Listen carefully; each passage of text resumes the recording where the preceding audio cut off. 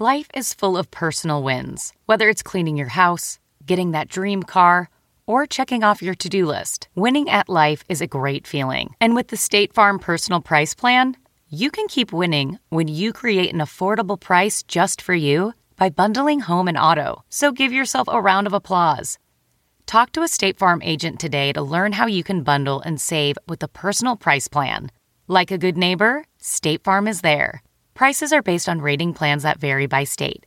Coverage options are selected by the customer. Availability, amount of discounts and savings, and eligibility vary by state. This episode is brought in part to you by Audible, your go-to destination for thrilling audio entertainment.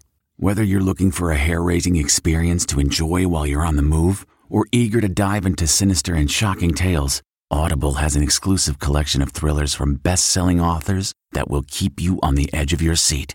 Like James Patterson's first audio-only thriller, The Coldest Case. Experience stories like never before, where every chilling detail is brought to life by captivating sound design. Plus, as an Audible member, choose one title a month to make yours forever. And now, new members can try Audible free for 30 days. Just visit audible.com/WonderyPod or text WonderyPod to 500-500. That's audible.com/WonderyPod or text WonderyPod to 500-500.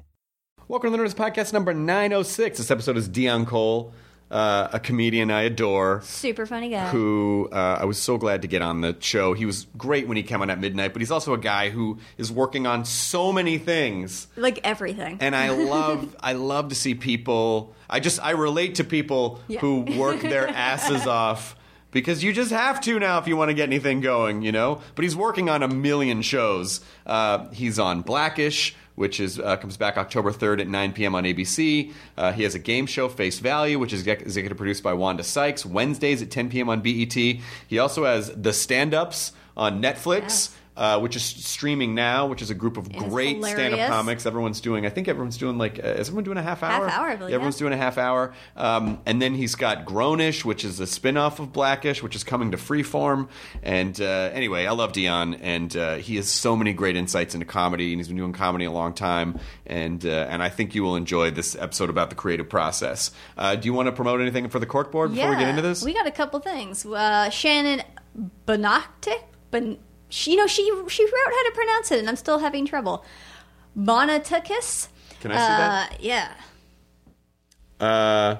She wrote how to pronounce it, and I still have trouble. I said it in my head. I think, problem is she didn't give you what the stress syllable was. That's true. I'm going to guess Bonatakis. Bonatakis. Yeah. All right, Shannon Bonatakis. She's a painter most known for her frequent involvement in the pop culture art scene and for her collaborations with Disney. Her very first solo show is coming up, and she wants some help spreading the word. Hauntings is a collection of female portraits featuring wayward spirits, witchcraft, supernatural entities, and a general festive Halloween theme. The opening reception is October 6th at Gallery 1988 in LA, which is a super great gallery. Yep. Super fun. So it'll be there for a while, so you can go check it out there. Also, Sean Tischler writes, "My father worked for Radio Shack for over 30 years. I literally grew up in a series of Radio Shack stores. I was actually in one of those super unsafe 1970s playpens in the back room next to the Lantern batteries. I'm working on a documentary to tell the story of Radio Shack through the glory days." Oh, fuck, that sounds great. Isn't that great? It's titled Shackers, The Life of Radio Shack. You can check it out on Facebook or Google or just Google Radio Shack documentary and it'll appear. They are currently running an Indiegogo to help them make it. So if you go to Indiegogo and you just type in Shack Doc or Shackers, I'm sure it will come up. But I love that idea. That sounds... Radio Shack when I was growing up was really... It was, yeah. That was a technological wonderland. I remember I got a Radio Shack remote-controlled car that was the best remote-controlled car I ever had when I was a kid. Like, we had it for 10 years. It worked the entire time, and it was the best. Radio Shack always promised us, like, it was always, like, right on the precipice of robots in your house. Yeah. Even though they never actually... The robots didn't really do much of anything. It was still just the promise of it. Yes. Was great. But yeah, you go to Indiegogo.com, you type in Radio Shack or The Life of Radio Shack, a documentary. You can donate and help that project happen. Excellent. Thank you, Sean Tischler. And here's the Nerdist Podcast number 906 with Dion Cole. Katie, Roll the thing. Now entering Nerdist.com.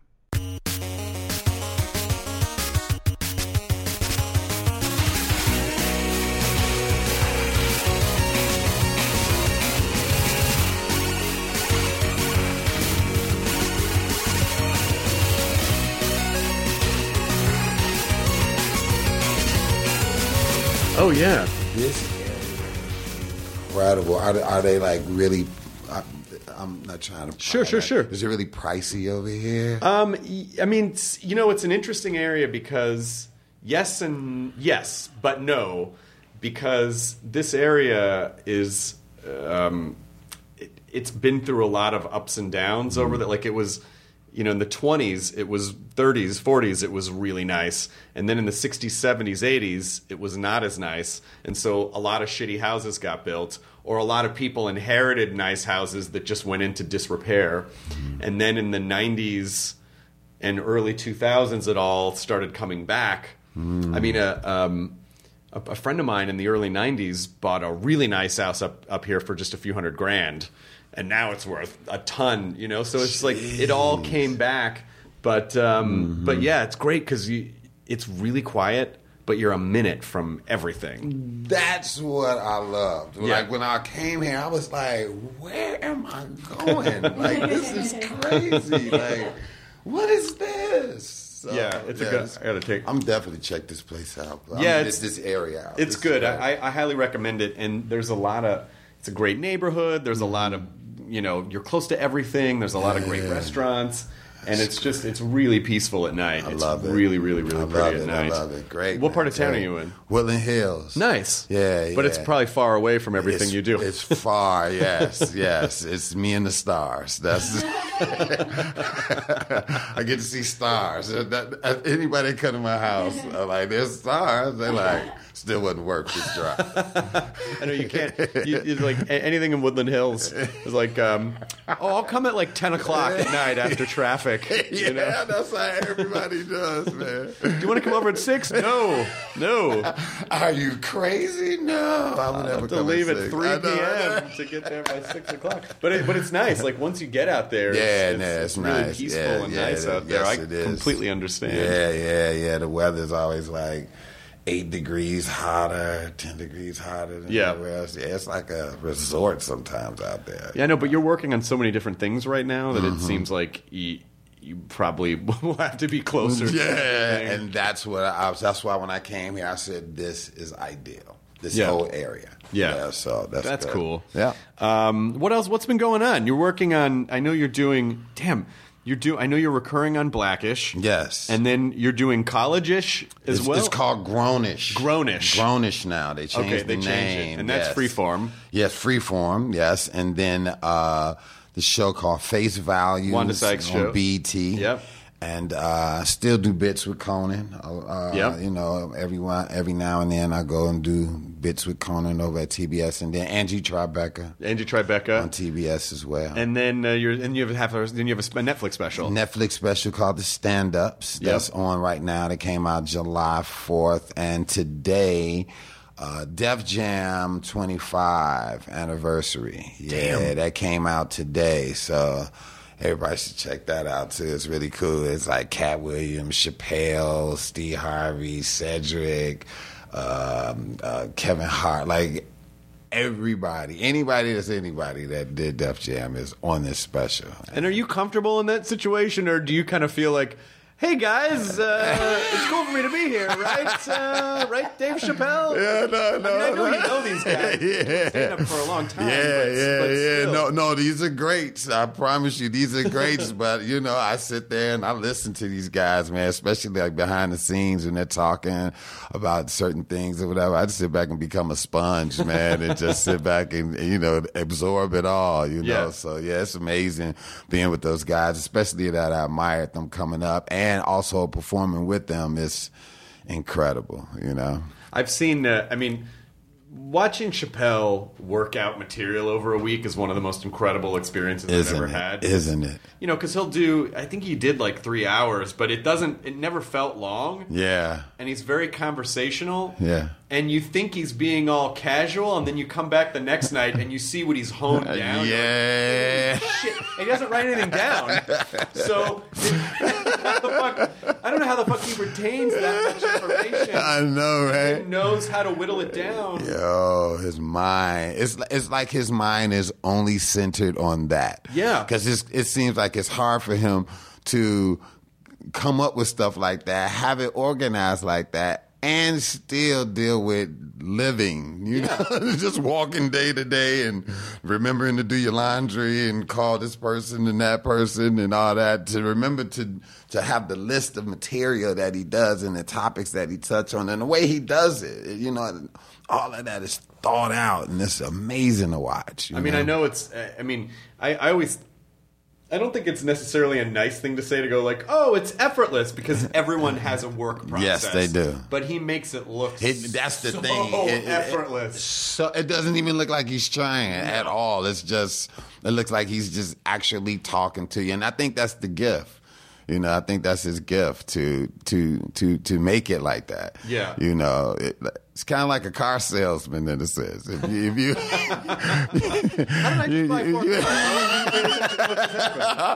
and why was he so calm? How did he do that effortlessly? Why am I sitting up here with 3 Mercedes? Like, yeah, every time Chappelle would try to get off stage, the audience would go, no! So, all right, and he'd light up another cigarette. And they would shout stuff out, and he would just grab onto something and just go with it. Yes. And like every time I've performed with him, you know, like he'll work around. It's been a few times where he's worked around the city, him and Darnell Rollins, and they'll call me up and be like, hey, yo, you want to come do a spot? And I'm like, yeah, hell yeah, come through and rock, and then just sit back and attend school is what I like to call it, you know. You started in Chicago, right? Chicago, yeah. Good comedy town. Yeah. Chicago, South Side. Performed all over through Chicago. We had a sketch troupe called The Forgotten City. We used to do at Second City in Chicago, and yeah, just did all sides of the city: North Side, South Side, West Side, and just, you know, hone my craft. Is the story true that you went up on stage the first time because someone bet you $50? Yeah. My friend, he was just like, he kept saying, man, you should do stand up. And I was just like, what am I doing? No damn stand up. He was like, yo, do stand up. And I was like, nah. And then one day he was just like, I bet you $50 you want to go on stage. And I was like, 50? He was like, yeah. I was like, all right, let's just try it. And we went to a comedy club, and I sat there and watched people on stage, and I was like, I think I could do this.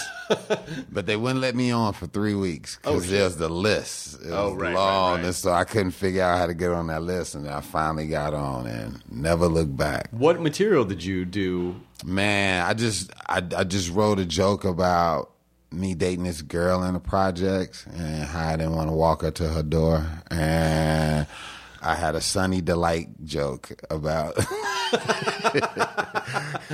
white kids going in a house, just going out through the refrigerator, grabbing juice. I was like, not no black household. You got to use the water hose on the side. That was my closer too. That was like, that was the best joke I had. That was the greatest joke. It was nationwide too. So I would do like 5 minutes of local and then that one closer joke, you know. Nice. So then how long, so you go on stage, you get the $50, and then you go, shit, I think I need to do this all the time now. Yo, I went home and couldn't sleep. I just laid in the bed and I was like, is this what I'm here to do? Like, is this, like, I know, like, this wasn't even on my radar. But I feel like there's nothing else I can do now. There is absolutely nothing else that I can do. I mean, I went to work the next day, and I was at work, and I was selling leather coats. People could have walked out with 10, 12 coats, and I wouldn't have said nothing because I was just daydreaming, just thinking like, well, what the hell am I doing here? Or what am I doing? Or this is what I should be doing. I mean, it took over my whole mind of figuring out that this is what I need to do and how do I get better at this. Yeah. And so did you go back to that same? Did you just like find all the clubs in the city and go to like? Was it like a 7-night-a-week thing? Yeah, it was just clubs every night. But this dude told me he was a fucking hater. He was like, if you bomb, you gotta quit. He told me that, and I was like, this okay, all right, cool. He was like, so don't bomb.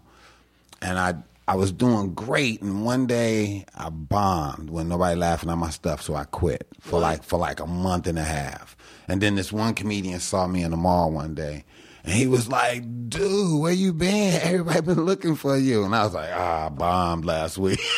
That's terrible advice to give someone. Quit if you bomb? I was like, man, I bombed about a month and a half ago. Comedians left if everyone did that. Like, not one.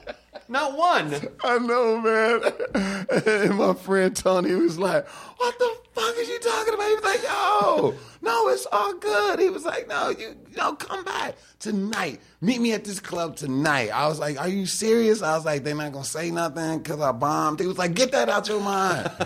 Just be here tonight. And I came that night and I finished doing my stand. I mean, I went back doing my same bit and they loved it. And I was just like, wow. And I seen that comic and I said, why did you tell me that? And he was like, I didn't tell you nothing. I was like, you did tell me that, you liar. You told me that. Yeah. But, you know, what make you is what break you, too, you know. That's so funny that in your mind you thought, oh, all the best comics have never bombed. Have never bombed in their lives. Ever. These guys are good. Wow, that's incredible. That's really hard to do. And to tell the truth, like me. You know that? It is impossible. To admit it and walk away. Like, yeah, that is absolutely impossible. I mean, is it what types of rooms were you doing? Were you doing all types of rooms, alternative rooms, club rooms? I was doing all of them because I my thing was I feel like if I'm gonna write a joke, it has to be for everyone. Right. I'm not about to write black jokes and then white jokes and then jokes for women and jokes for men. Like, it has to, like, without knowing that that's how you're supposed to do it. This is what I thought on my own. Right. Like, yo, I'm going to make sure everybody get this joke. Right. So I won't have to write it. Actually, I'll be writing less if I do that. Right. So that was my thought process. And so I just always made sure I worked all rooms. If it worked in this drug-infested bar on the south side of Chicago, it has to also work on Lincoln Avenue up north in Chicago in front of all these yuppies and stuff. So I just made sure that it worked on both ends. And so I just kept doing that and kept doing it, not knowing that will help me later on. Right. You know, because a lot of the black comics, they stay south, and the white comics, they stay that way. But there was a few of us that was going back and forth or whatever. I mean, it's just good to be able to do it. You don't have to do every kind of room all the time, but it's good to know that you can. Yes. Because you're not always given the choice. Yeah, this is true, and you right? get really safe when you only perform for one crowd. Yeah. And then when you step outside that crowd for a second, it's jarring. You're like, oh, shit, that's right.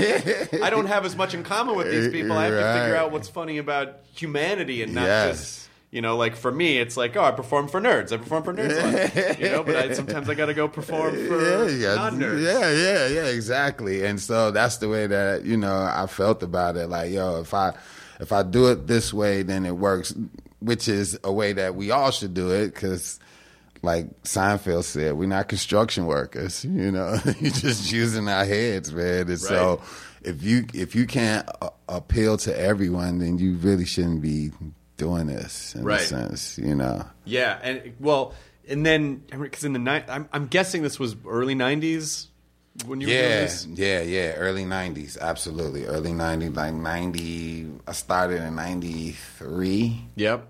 93. Yeah, okay, so that's sort of around when the comedy boom died down from the 80s, because a lot of the comedy clubs started closing and it got a little morose in comedy, but also that sort of alternative comedy movement, which really kind of said the opposite of like, no, you should only perform for your crowd, which was fun at the time, but it's kind of dangerous because Chicago, I feel like there's so many different audiences in Chicago, It's which a I imagine segregated prepared city. you to perform around the country. Yes. It's a segregated city, definitely, like hands down.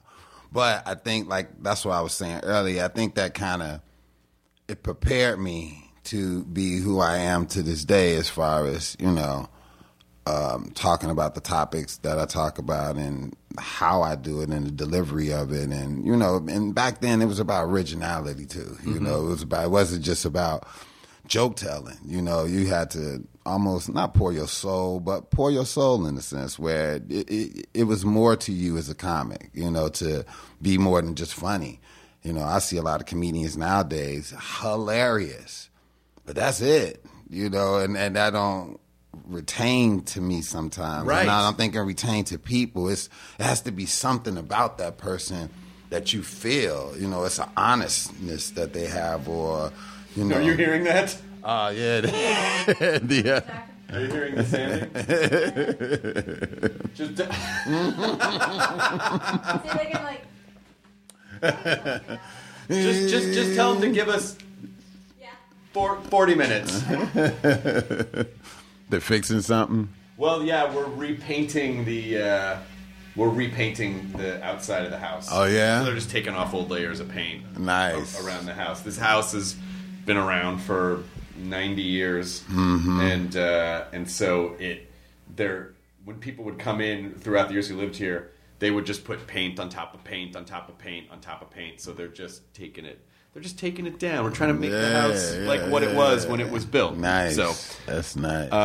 So anyway, but to hear what you're saying is, it's most people don't really think of comedy as, they just think of it as one thing, But to have the understanding that yes, there are people who are great joke tellers, but if you don't connect with them as a person, then you might leave and they go, "What'd you do?" "Oh, I saw this great comic." "What'd they say?" "I don't remember, but it was funny." Right. As opposed to someone, where you come away and go, "Holy shit!" I saw whatever. I saw any great comic, and I really feel like I connected with them. You want to connect with the audience. It's like if you see a super fine woman, you see her and she's beautiful, but you don't know nothing. I mean, you might talk to her for a minute, but you'll walk away like, she was fine, but I don't know. I don't remember her name. I don't know what she did, but she was fine.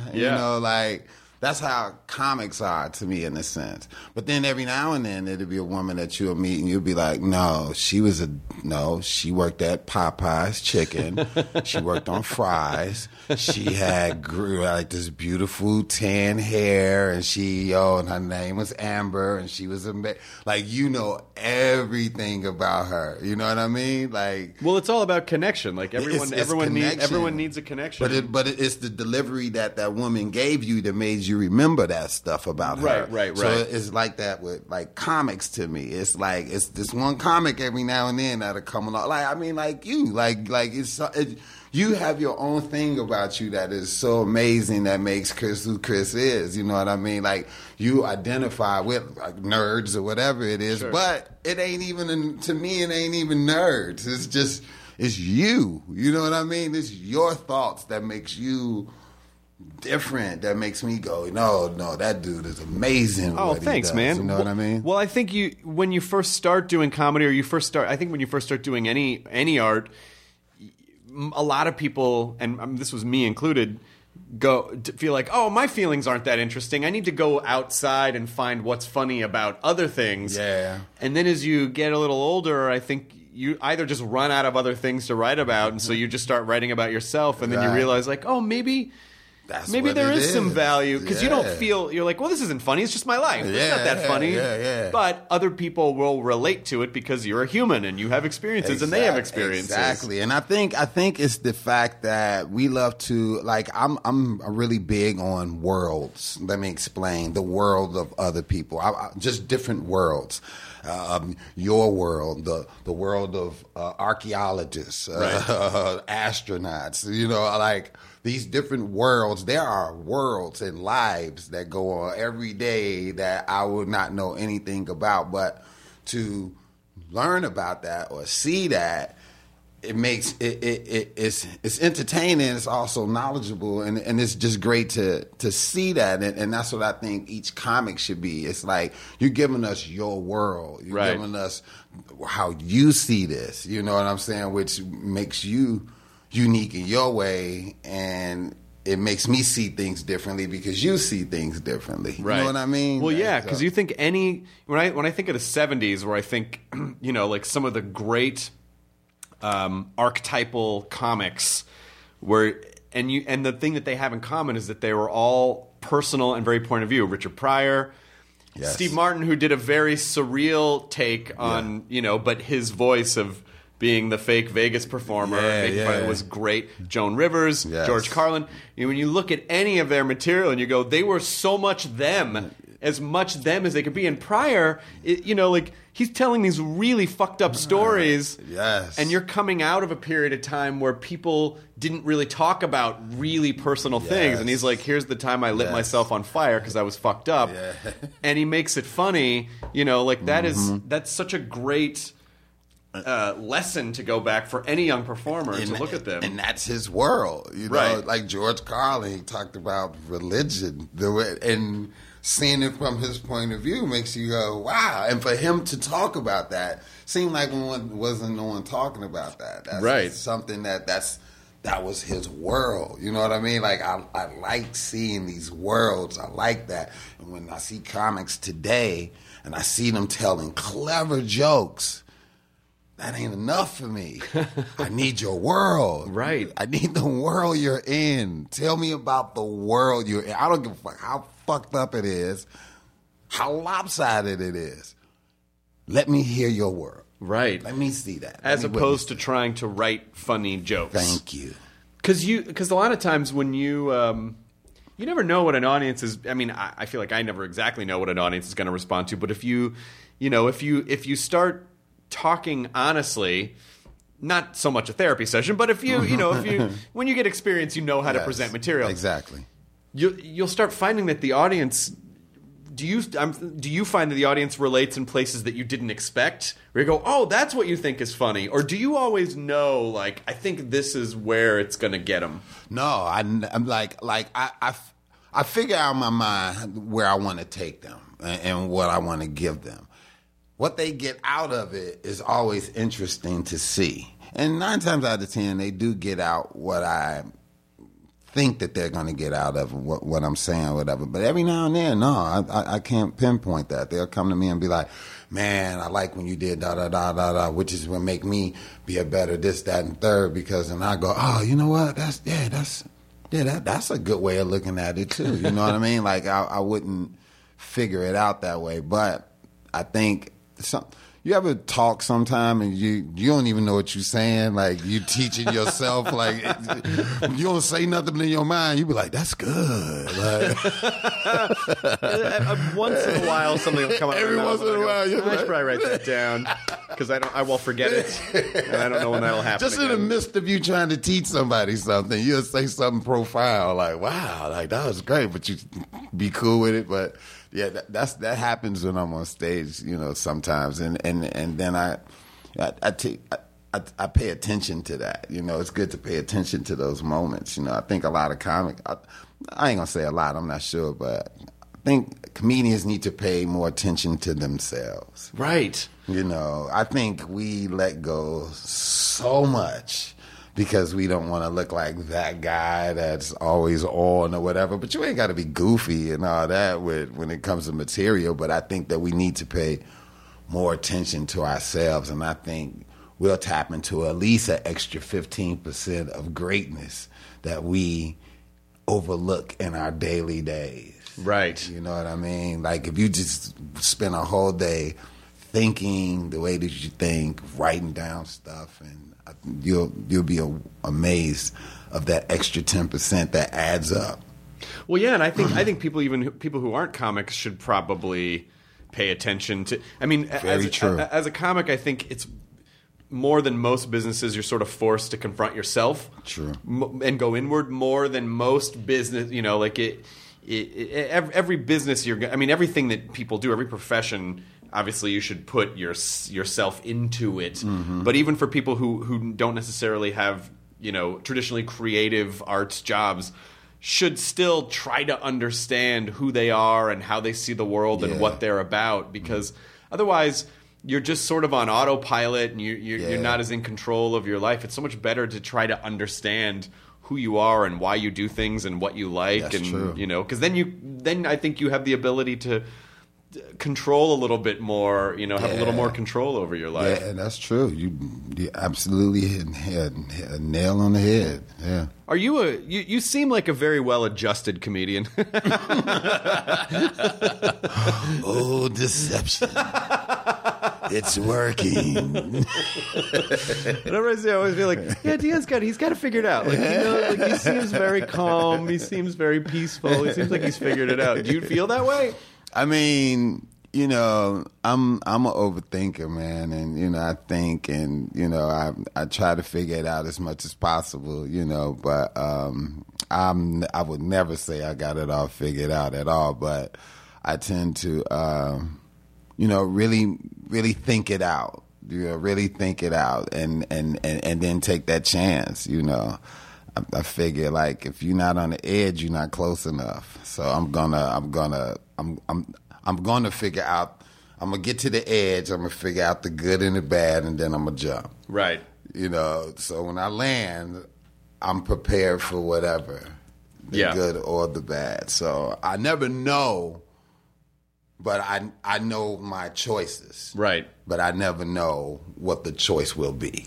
Put it like that. Do you think it's a good time for comedy or a scary time for comedy? I think, we're in a time where if someone can hear jokes out of context and go, you can't say that, that's offensive, and then people like flip out, and then it's just like an outrage machine online. I mean, do you feel like, as a comic, do you go, oh, I need to be careful about what I say, or do you just feel like, well, this is who I am, and if you don't like it, then get mad, and that's not my problem? Nowadays, to be honest with you, and I hate that it's this way, but nowadays I've been more cautious than I've ever been, because we live in an era now, man, where everybody's so sensitive. It's like it is the worst.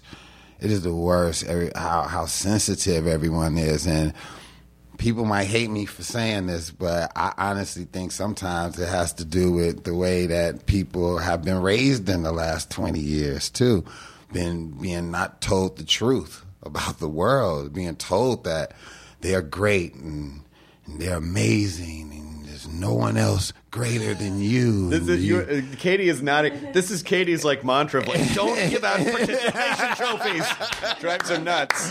You have to learn how to fall and get back up. How to fall and get back up. Yeah. So it's to this point now where everybody's so raised to the point where you're so amazing and you can't break nobody's feelings and tell them the truth, that when they do hear it, it's outrage now. Right. And it's like, that's not outrage. This is real world. Like, right. How you just can't handle that. You know what I mean? And it's like, if you don't, everyone's picture doesn't deserve to be on a refrigerator.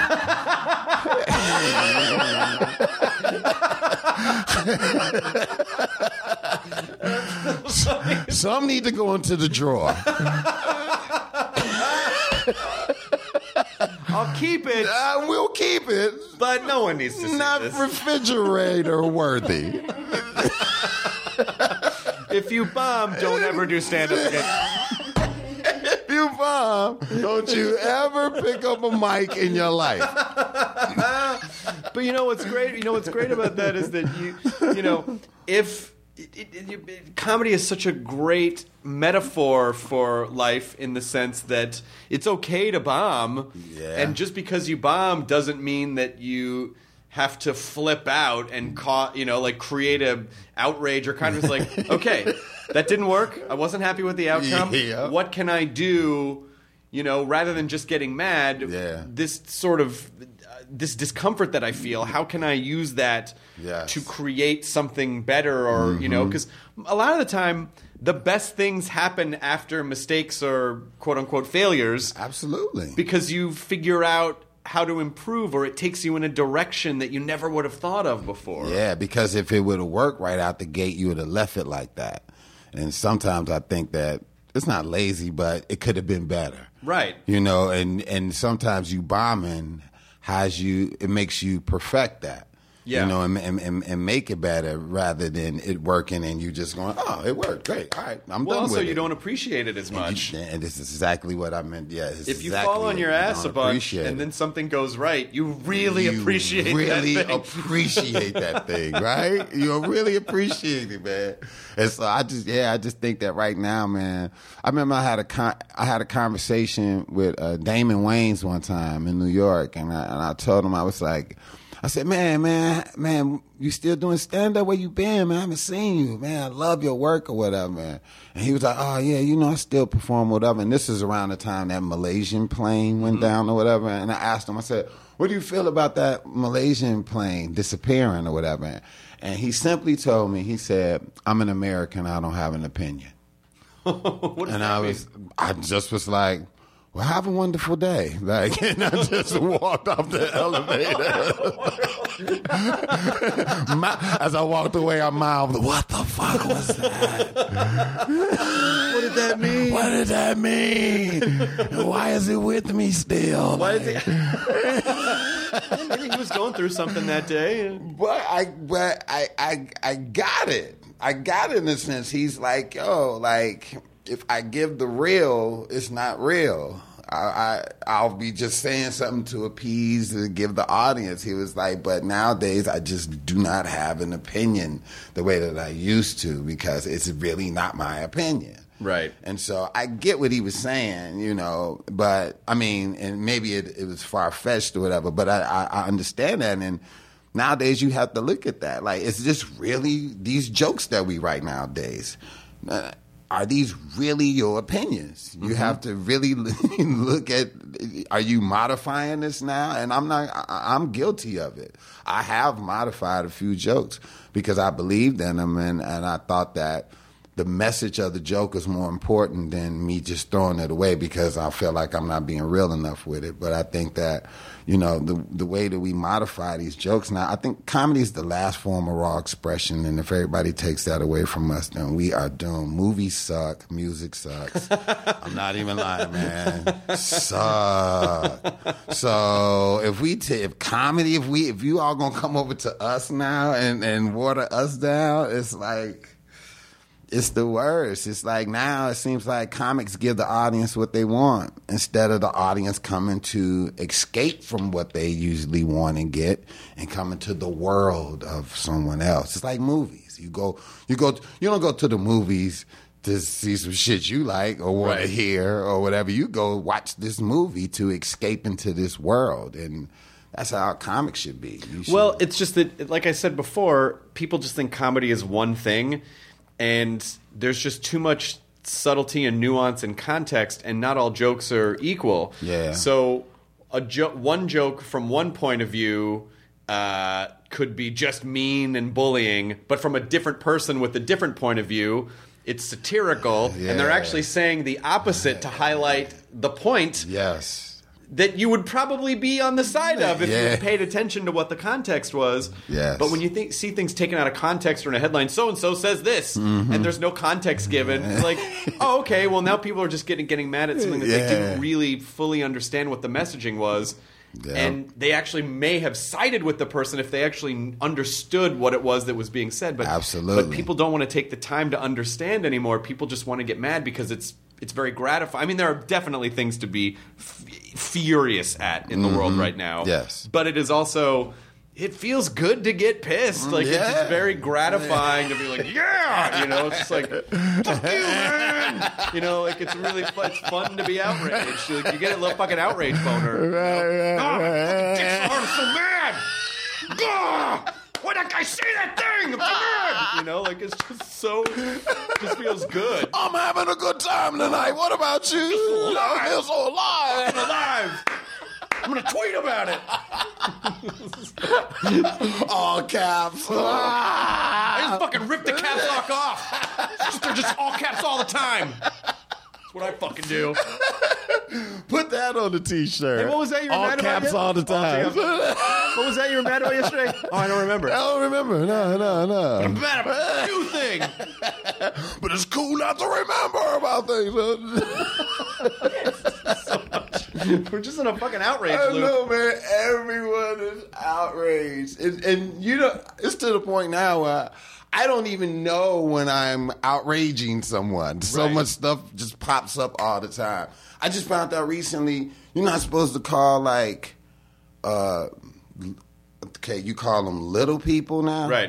Right. So I didn't even know that I was. Now you know. But I Now think a you lot of know. that has to do with just, if it's a specific group, if they, if a word was, a pejorative term was essentially assigned, and I think it's sort of that group's way of saying like, hey, we're going to choose the term. Yeah. Because it's us, because Yeah. we're going to choose this term. Yes. And so, that doesn't bother me at all. I sort of be like, okay, well, if that's your term, that's your term. Yeah. But it's just. But I don't know. But you don't know. That's all that I'm saying. How do you get to me and let me know this? It's not like at the grocery store, a bulletin board of like, okay, this week, out with this, in with this. Okay, good. I checked the list. Everything's good. You learn by essentially accidentally I guess wading just into it, and then people accidentally. going, "Hey, the fuck, man! You stupid fucking piece of shit!" And I was like, okay, maybe I just maybe made an honest I mistake. did not know. I Right. apologize. I'm not trying to- to do that. I just did not know. Yeah. It happened to me. My friend was like, "No, you can't say that." And I was like, "What? Really?" Yeah. Did not know that was a thing. So, get your words out, ladies and gentlemen. Like whatever your group is, if you want us to know something, let us just At Dion Cole, and just let him know. send me a list of stuff. Send me a list of everything. Yeah, so we know what's so we'll okay. know what's okay to say. Yeah, from now on. But I think that's why if you focus more on yourself as the source of comedy, it's edgier and at the same time safer because if you're talking about your own experiences, like my last special, I did a bunch of stuff about my dad dying and being in the Dead Dad Club, and I knew that if anyone had a problem with it, I'd be like, well, fuck you. That's my experience with it, and my dad's dead, and that's how I'm dealing with it. Yeah. And fortunately, all the people who had been through a similar thing were like, oh, okay, I appreciate that because I've been through it too. Usually it's people who aren't even involved with the group. They're going, you can't say that. Well, you're policing for them? Why can't you let the Dead Dad Club speak for themselves? You know what I mean? Like, our dads are dead. Your dad's not dead. Fuck you. You can't. It's like, how arrogant. Yeah. But like you said, everybody wants the outrage, man. But that's funny, though. That's totally. So that's why I think it's safe. It's better to just talk about your own experiences. That's true. Absolutely. What do you do when you're writing, or you sort of feel like, I'm out. I've gotten to the end of me. I don't know what else I can, like Operation style, dig out of my body to present as material. Then what do you do? Man, me personally, I love observational stuff. So as long as I can keep that creative juice going, then I'm good. And sometimes I do get to a point where I'm like, okay, what can I write? I don't even know what to write about now. But anytime I get stuck like that, I put myself in positions I wouldn't normally be in, and that gets me material. Oh yeah, like I'll go to a dog show in a heartbeat. I would sit in that motherfucker and just look around like, okay, leave it a hot five. Like, can I pitch you a show for you? Yeah. That is the fucking greatest idea. So the show, maybe it's even just a web series so that it could be shorter. But the show is you going to all these weird things that you would never go to. You go to a dog show, so it's shot sort of documentary style, and the end of every episode is the 5 minutes that you do about that experience. That would be fucking insane. Just so people could see you react in these like fish out of water situations, but then actually see what the result of the material is at the end. That's That is crazy. I love watching your the hands on the head, the mind being blown. My mind was racing just now. I'm like, that would be insane to do. Oh, can I pitch that show with you? Fuck, what? Fuck yeah! Let's Look pitch at that this. show. This Let's would be pitch that great. show. Let's do that. We go to I'm dead ass. dog show, go to a rodeo, Go to a fucking curling. Yeah. Competition. Like, Yeah. I'm serious. Like, go to these things and just sit and trip out and react to that shit, and then do a high five on it. Like, So almost a little like Insomniac, but not entirely. But at the and then we could just shoot all of the material like in 1 or 2 shows. So it's like there's this chunk, here's this chunk, here's this chunk, and then just like cut it up, and then that would be. Yo, Chris, that is amazing. I seen it. I seen something going on in Chris' face too, because when I was talking, he just like froze. Like, wait a minute, yo. I want to see you at a dog show. I want to see you reacting at a dog show, because then I get to see your process. I get all the comedy of you processing being there, and then I get to see what fruit it bears at the end and what you took away from it. And that's exactly what I do. I promise you, a speed dating thing, whatever it is. But yeah, and just go and sit there and just like. I remember one day a friend of mine was like, "Man, I got to go to this wedding rehearsal." I was like, "Oh, you in the wedding?" They was like, "Yeah," and I was like, "Can I go?" And they was like, "What?" No one ever asked that question, by the way. Not one person has ever said, "Can I go to that wedding rehearsal?" I was like, "What do you mean you want to go?" I was like, "I just want to go." They was like, "Okay." I was like, "All right." And just showed up, went. Oh, this is perfect. No, I left with about a good 2 minutes. I want to send you to a bat mitzvah. Yeah. I want to go to a bat mitzvah. Just to understand. I would be there at the moment with a gift in my hand, just like knowing I'm there for material, but I got a gift, like it's some bullshit gift, like that you shouldn't give or whatever, just there for the material. Well, it's a great. That's funny, Chris. It's also just a great. It's also a great creative exercise. You know, it's like you're breaking your pattern, you're breaking your habits, and you're putting your. You know, you're understanding that. Oh, I don't know this world, but when I come out of it, my brain is going to express it in a way that I can sort of present it to other people and sort of be like, I went to the craziest thing, and here's all the stuff that you need to know about this. Dude, that would be crazy. And it's never ending. Yeah, it's never ending. No, I'm sure there are millions of weird things that you've never done. Millions of weird things. That would be great. Look at that. All right. Do you have time? You're working on like 5 shows already. No, but we can do that. We can definitely put that in the works. I promise, because this is something that doesn't have to be shot every week, 2 weeks like that. We can go 2 weeks and shoot 3 of 12 episodes. Yeah. You go to the things and then like we can do like a episode a day. All we have to do is go there and like look around and be there, and then the next day be at another place.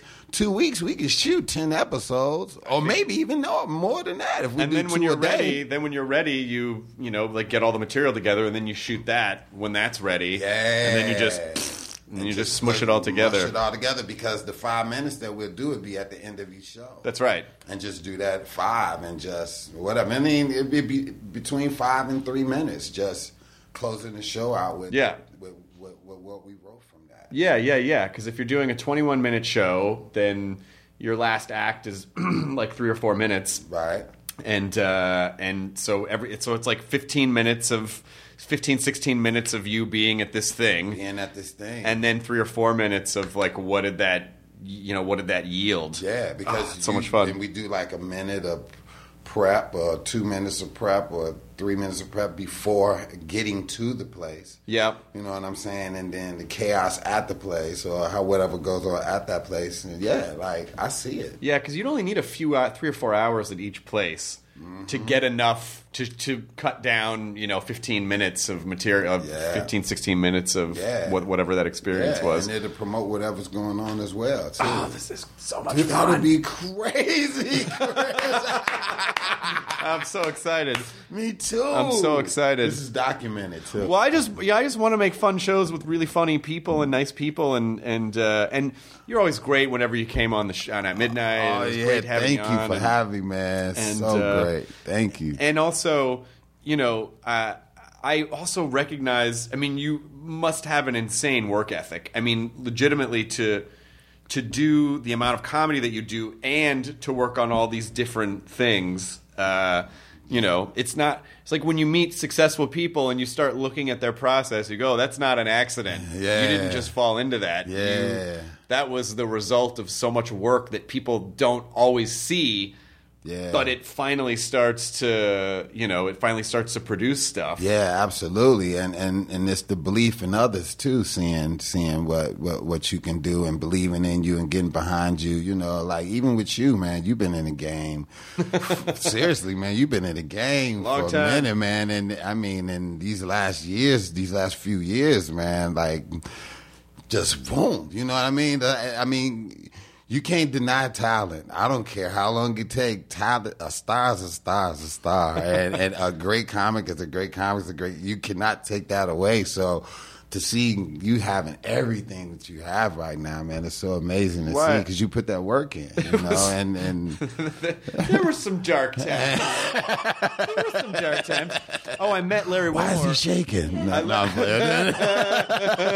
I met Larry Wilmore for the first time at the Emmys. Yeah. He's fucking great. Isn't he, man? God, I love that guy. That's another guy who, man, works crazy, man. He's got mad shows that he's consulting and producing and doing, as well as Blackish, and Insecure, and he's man. Larry's the man, Superman. He really is, and I would love to see him get back on television. Like to have a show. Yeah, and I think it would be great to see him with the show on like CNN or MSNBC to do what he was doing over at Comedy Central, but to put it on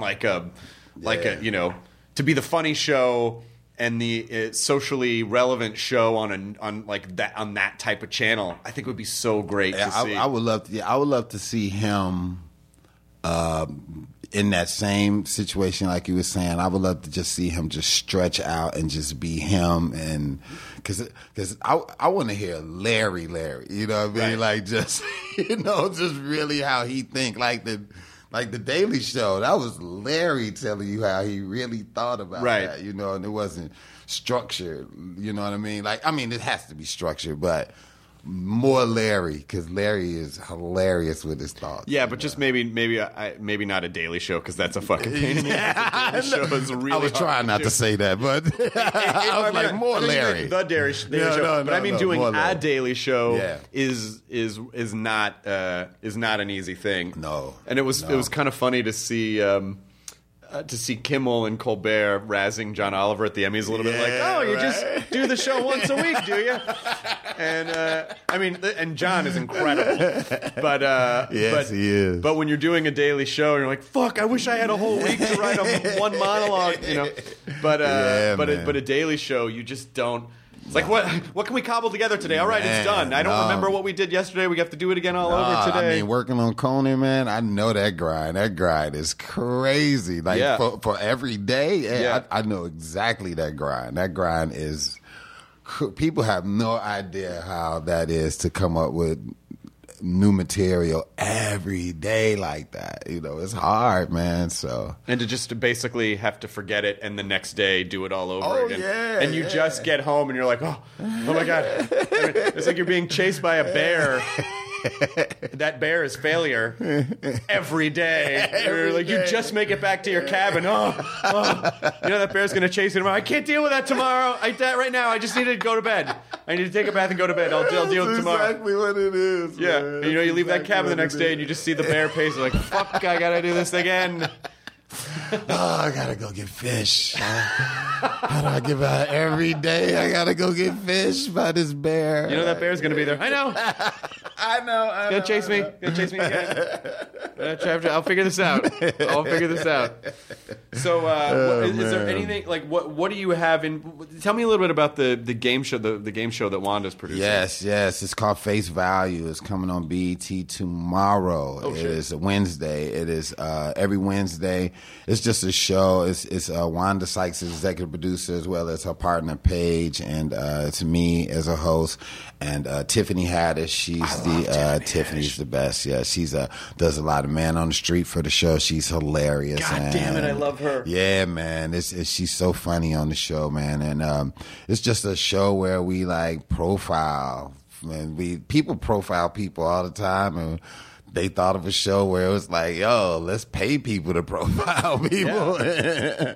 And that's what it was. And that's what it is. And the show is great, man. It's not just making fun of people. It's also, showing, that you can be wrong about who you judge, as well. So it's a fun show, man. It's just a fun show to play. I'm so glad. I remember maybe 3 years ago, I saw Tiffany at the Improv Lab, like the side room off the Improv, and she was so fucking funny. And I emailed from the show. I emailed our booker, and I was like, "You have to get Tiffany Haddish on at midnight." And she killed the first time she came on, which is hard to do on our show. Yeah. People usually had to catch the rhythm, but she killed the first time. And every time she would come on, I would go, "Okay, this is one step closer to you being a star and and our show being beneath you." So I just want to make sure we get you on while you're still willing to do the show. Right. But she's just such a fucking comedy superstar. She's amazing. We just performed together in Florida maybe about a month or two ago, and it was just amazing. Just that 1-2 punch we gave them, man. She's remarkable. Where were you? Where'd you perform? I think it's called DANIA. What is that? Danani? I don't know. What city? Dayton. Oh, Dayton? No, I'm sorry. Daytona. No, not Daytona. It's DANIA. What is that? Sorry. Say it again. DANIA. What is that? In Florida? Dania Beach? Dania Beach. That's what it is. Yeah. We was down there. Yeah. We was down there. So yeah, it was great. Everybody came out. Two sold out shows. It was amazing. Are you doing theaters now?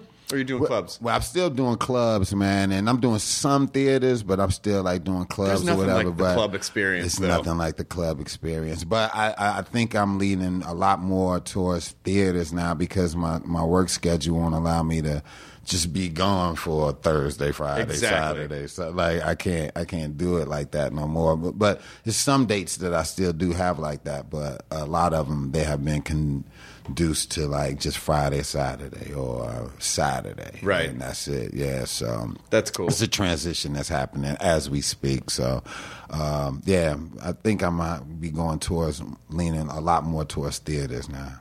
Yeah, I mean they're both such different animals. It's like I know. I'm going to go do a bunch of club dates because I just need to get material. Yeah. And they're so much fun because you're just in it. You're love just the in it. clubs. You're not presenting material. You're doing it with the audience. Like you're just in it, and it's so much. It's so fun. It's that like way. you can. It's approachable. Like everyone's right there. I love clubs. A nice Wednesday, come in early so you could do press Thursday morning and then be there Thursday, Friday, Saturday, Sunday. That is ideal to me. I love the clubs. I love that being away from my everyday to be in a new city or a city that I like to revisit it. Love it, but my schedule just right now, we tried it a few times. It couldn't work. So, it's a good problem to have. But, yeah, we're trying to figure out how I can still go out and, hit the people at least once or 2 days a weekend instead of, Are you doing a lot of local shows in L.A.? I haven't, but I'm about to start back up. I'm about to start back up and doing a lot of stuff. Like I said, this has just started. This situation with me, it just started because we started shooting like at the end of August. And so we've been trying to figure it out, but I'm about to start doing a lot of stuff around Los Angeles, like definitely, like every night almost. Yeah, it's a good time for comedy in LA right now. There's a lot of good places. A lot of good places, yeah, a lot of great places. So I was up probably about 2 weeks ago. I was up at the Comedy Store. Yep. And went up there, and but I'm definitely about to start hitting it, yeah.